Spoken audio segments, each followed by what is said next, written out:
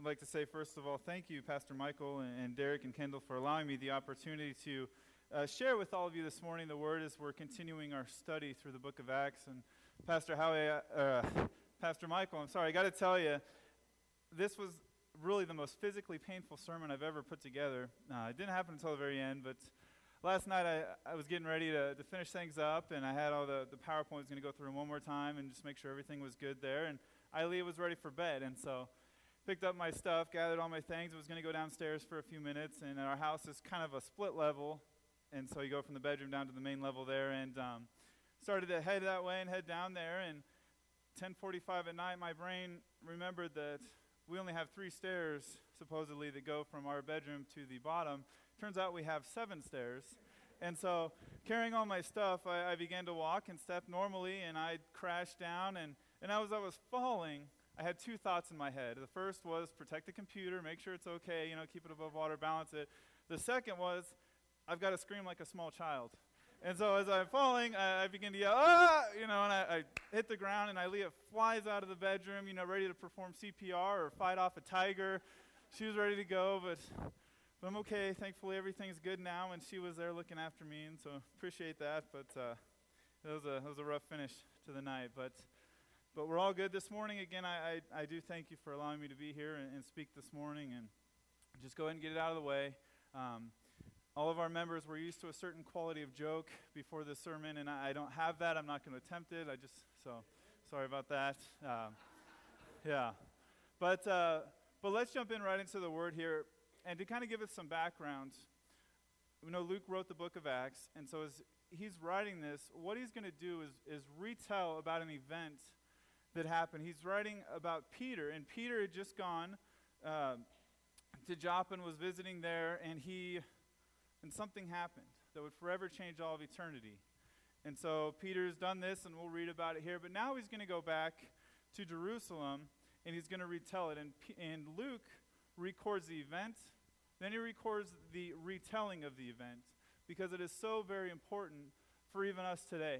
So this event, and it's important. One of the things, we work with kids, and one of the things I want to mention is we talk to them, and we make sure and call these, the things we read in the Bible, these are events. They're not Bible stories. They sound like, it sounds like make-believe or just some sci-fi fantasy. These aren't Bible stories. These are biblical events. These are things that really happened that the writers record. So just think about that, just a little side note. But let's go ahead and jump in. If you have your Bibles, we're going to be in Acts chapter 11.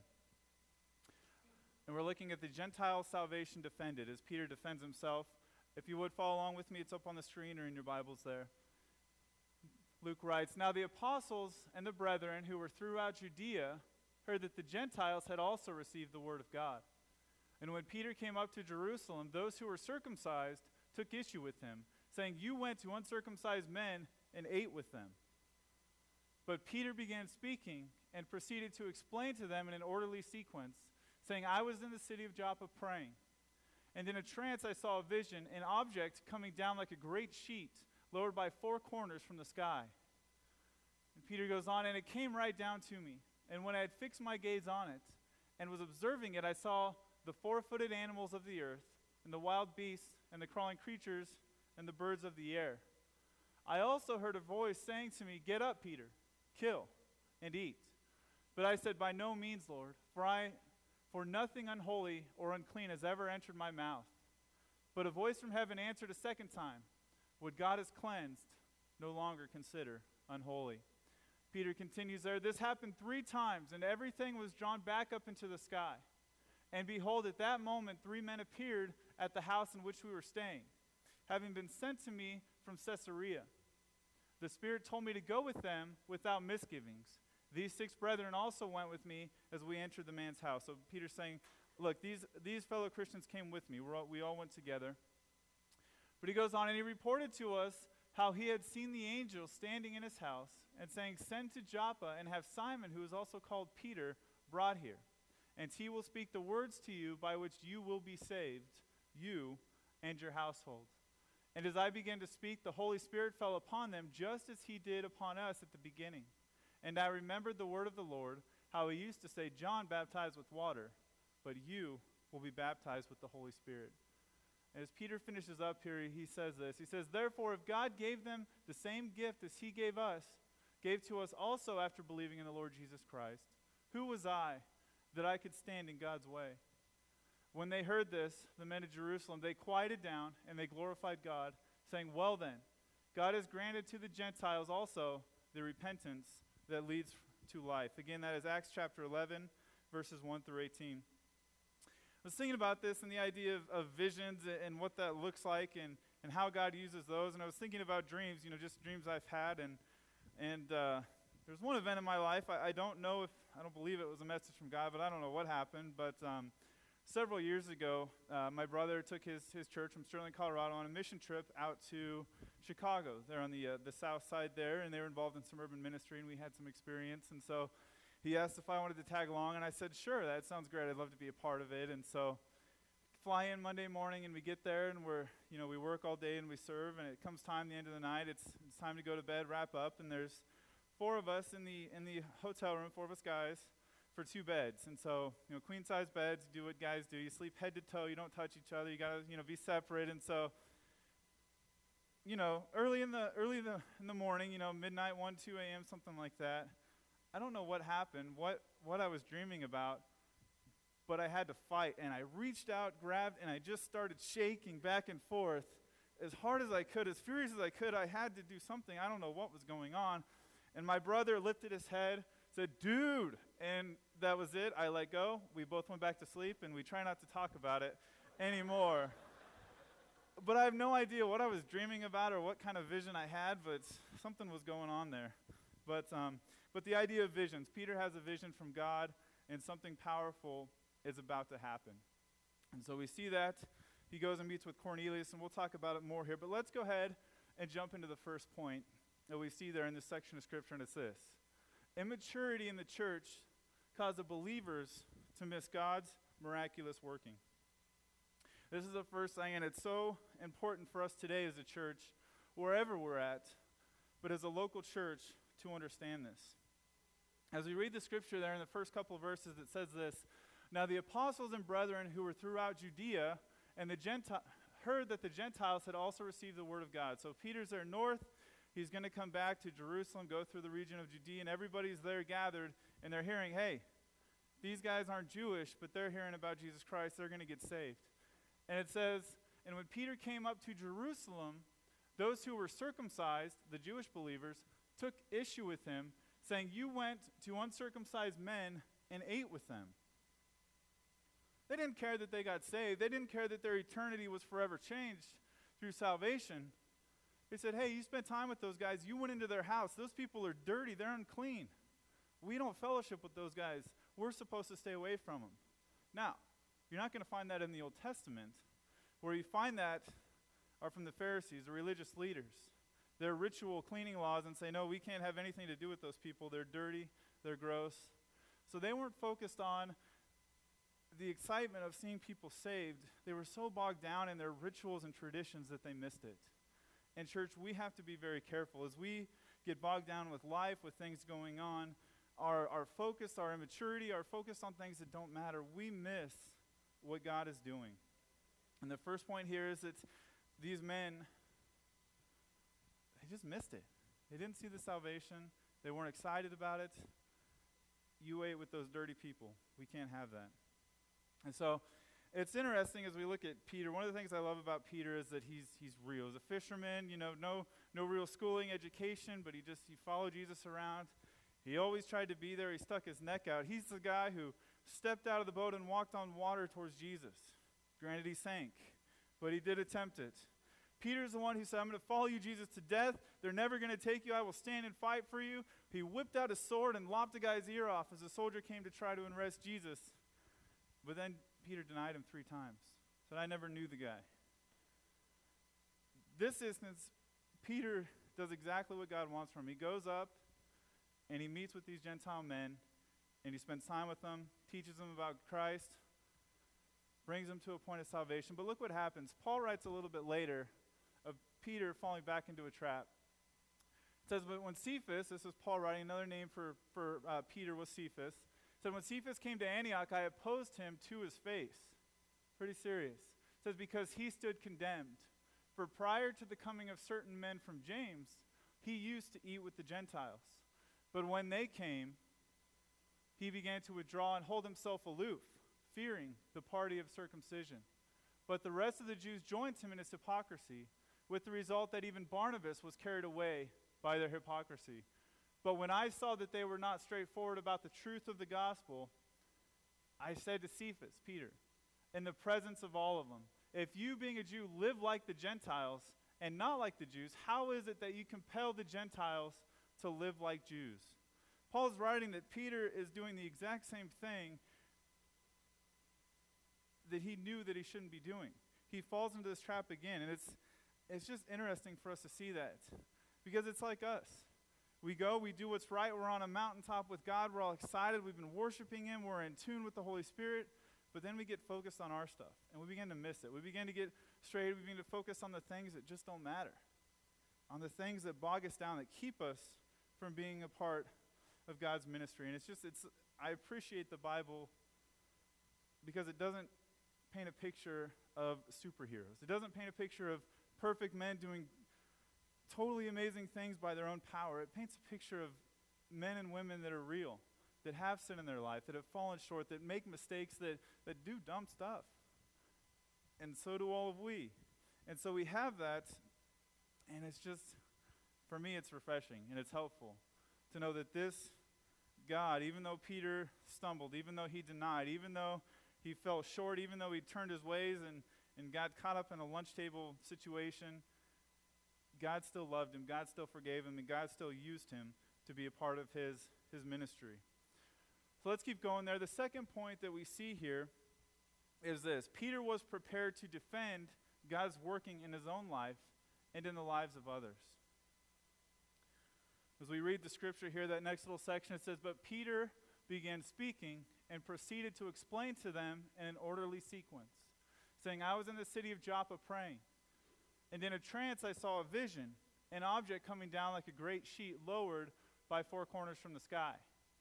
And it came right down to me, and when I had fixed my gaze on it and observing it, I saw the four-footed animals of the earth and the wild beasts crawling, creatures and the birds of the air.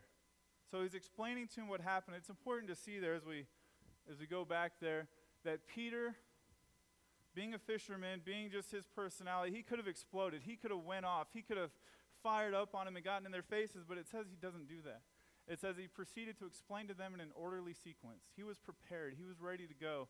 He knew that these people, as immature and focused on the things that don't matter, that they were going to miss it. And so Peter is prepared. He's ready to explain it to them and make it very clear. But I was thinking about the idea of images and how they can really give us some important information. I was thinking about some things. You see this, and one thing that an image does is brings us emotion. Images bring emotion. You see that, you think, yeah, America, Statue of Liberty, American flag. It brings about some pride in our own lives. We think, yeah, that's great. So images bring emotion. You see this, you see a guy, it's the international sign for choking. You see that all, you think it calls us to action. I need to help this man who's choking here. Really quick side note here. It's funny, I was just Googling these, and the international sign for choking, for the sports fans out there, all the Google images I had originally were Cowboys quarterback Tony Romo in the playoffs. But I dug through and found that one. But it calls us, the choking, it calls us to action. The final thing, so we see their images call us, they stir emotion in us. They bring about a feeling of excitement or whatever. They call us to action. They call us to do something. The final one here is they can tell us a message. In this case, the message would be that Ilea is pregnant. And we want to share that with all of you. So, yeah.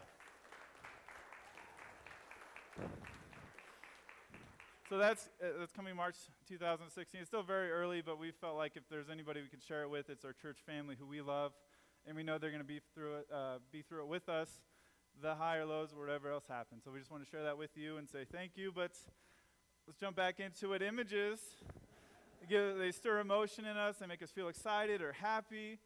They stir us to action, or they relate a message to us.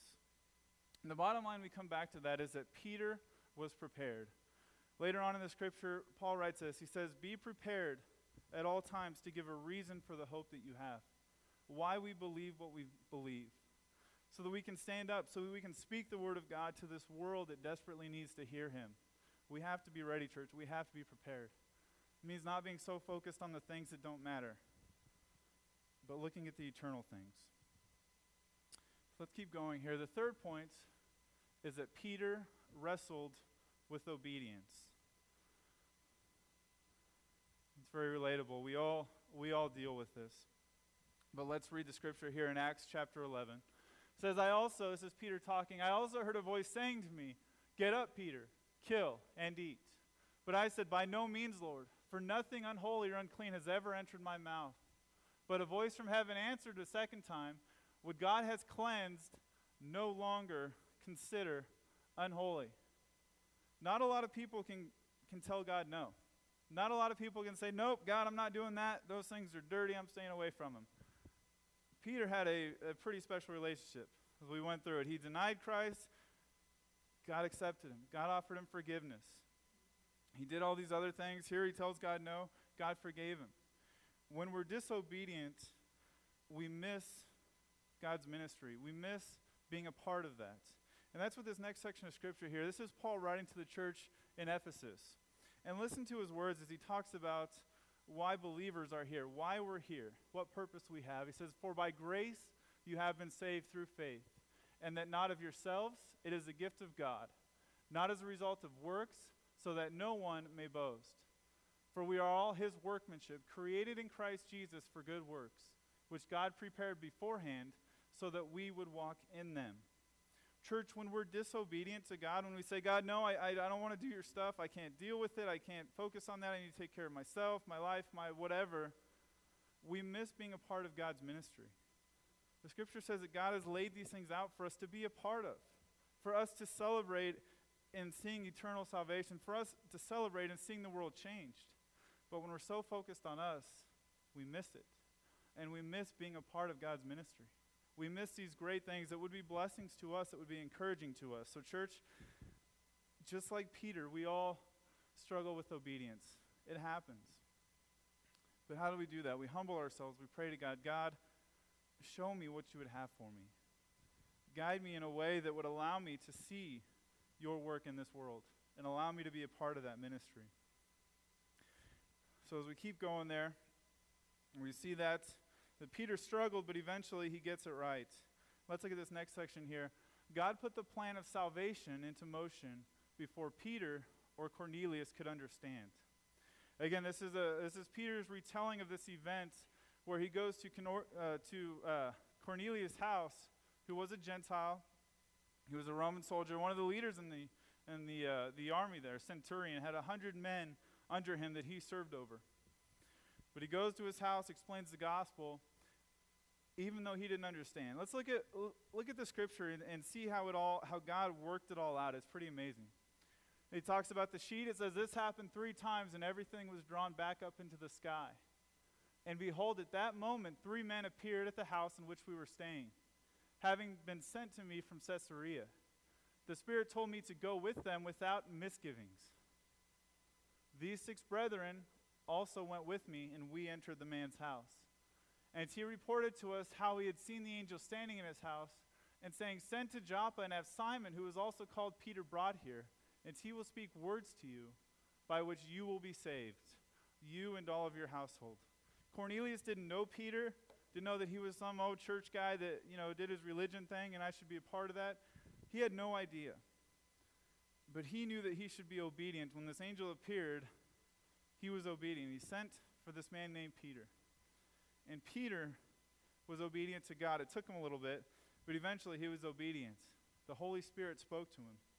And he went without any hesitation, without any misgivings. Didn't question it, but he went.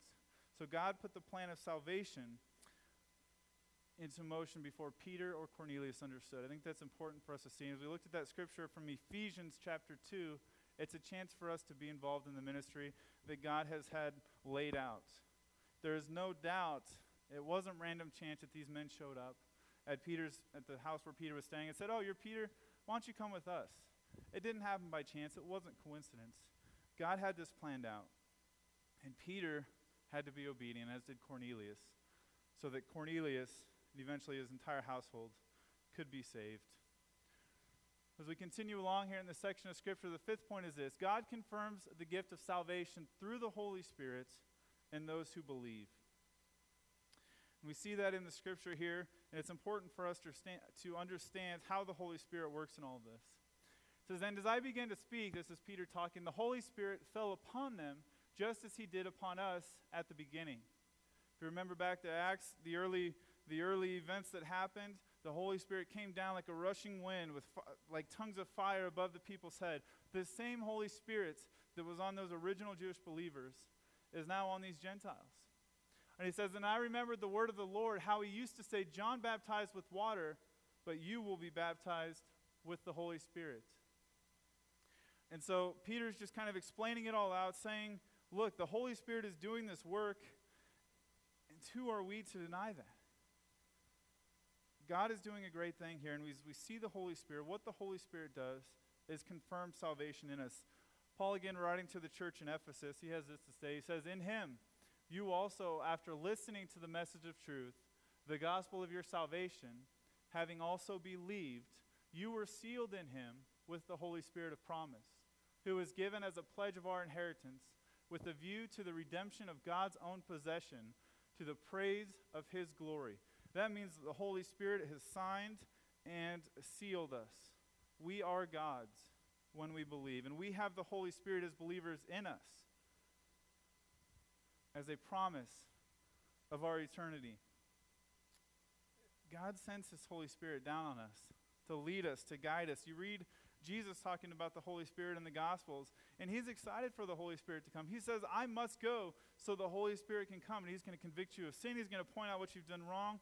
He's going to illuminate the Scripture for you. He's going to guide you and make the way." And that is God inside of us. That same Holy Spirit 2,000 years ago is the same Holy Spirit that we have today living in us as believers. It truly is an amazing thing. So God confirms the salvation through the Holy Spirit in those who believe in Jesus Christ as their Savior. We are God's forever, amen? Amen. All right, the final thing we see here is that God's truth and God's love silenced all doubt. These men, still fed up with Peter eating at the dirty people's house, in the end, as we see here, would have nothing to say. Peter finishes up his defense. He says, "Therefore, if God gave them the same gift as he gave to us, also after believing in the Lord Jesus Christ, who was I that I could stand in God's way?" Peter is getting real smart real quick. After denying and disobeying, he gets it. Who was I that I could stand in God's way? When they heard this, the group there, the Jerusalem group there, the Jewish men, it says, when they heard this, they quieted down and glorified God, saying, "Well then, God has granted to the Gentiles also the repentance that leads to life." Church, this is forever changing. This is life changing for us. These events all are a part of God's ministry of reconciliation to see this lost and dying world saved. That includes you and I. And church, we are to be a part of God's ministry here. So as we finish up that section of Scripture, that final point, God's truth and God's love silence all doubt. There's no doubt in our mind that Jesus Christ came for all mankind, lived a perfect life without any sin, and willingly went to the cross to be that payment for us so that we could be saved, so that we could have eternity without being separated from God. The first thing we see here as we finish up today, a couple of take-home points, things to think about this week, is don't let your doubt hinder others' obedience. In that same breath, don't let others' doubts hinder your obedience. When Luke writes the first time this happened and Peter's going through it for the first time, it says that he knew that some people were going to have issue with it. He knew that it wasn't quite right based on their ritualistic laws. Hey, I can't do that. I can't fellowship with you. I can't stay here. But in the end, he was obedient. Not to men, not to tradition. He was obedient to God. If you feel God working in your life, there's going to be times where people doubt, no, you shouldn't be doing that. You shouldn't be ministering there. Forget them. They don't need to be saved. They're bad. There's no way God's going to fix them. You need to leave it all. Just get away from, get out of there. If you know that God has called you to do something, you need to be obedient, even when others doubt. There's a missionary that I studied about in school that really stuck with me. His name was William Carey, an Englishman known as the father of modern missions. He was grew up there in England, went to school and everything, began a family with his wife. They had several children, and he felt God's calling on his life to go to India. Ended up being the first missionary to India, where it was a lot of disease, a lot of things that they were uncertain of, but he felt like this is what God would have for him. Even his wife said, "No, I'm not going. I'm about to give birth again to another child. I'm not going with you." Eventually, he says as the time was getting very close and they were getting ready to leave, he finally convinced his wife to come along, to be a part of that ministry. And so she was obedient. But they get there after a string of travels and mishaps and things going wrong. They get there to India, and they begin to experience these diseases. They lose a couple of children. His wife, being unable to deal with it all, goes into what they describe as a mental breakdown. Becomes angry, becomes violent. And so others say, "Well, William, why don't you just send your wife back to England and put her in a care facility where she'll be taken care of?" And he said, "No, I'm going to be the husband to her that I'm supposed to be." He's being obedient. And so he spent his life with her, trying to take care of her while being a missionary there in India.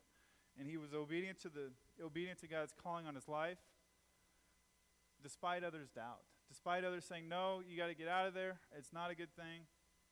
He knew what God would have for him. And now at this point, like I said, he's known as the father of modern missions. There are 9 different seminaries and Bible colleges throughout the world named after this guy because of the work that he has done. He's seen all kinds of salvations happen from the time he was there and continued on from that. God did a great work through him because he was obedient. So don't let your doubt hinder others' obedience to God, and don't let others' doubt hinder your obedience. The second kind of take-home point, the thing I really hope we focus on this week is this. I hope that you pray that God will open your eyes to his working in the lives of others around you. What I mean is this. We're so focused on me and my stuff and my family and the things I've got to do and all these things that we miss what God is doing. Talk to your friends. Talk to your coworkers. Talk to your family members. See what God is doing in their lives. There might be somebody who's just waiting for someone to mention Jesus Christ, to talk about salvation. They know that they need to be saved. See what God would have for you.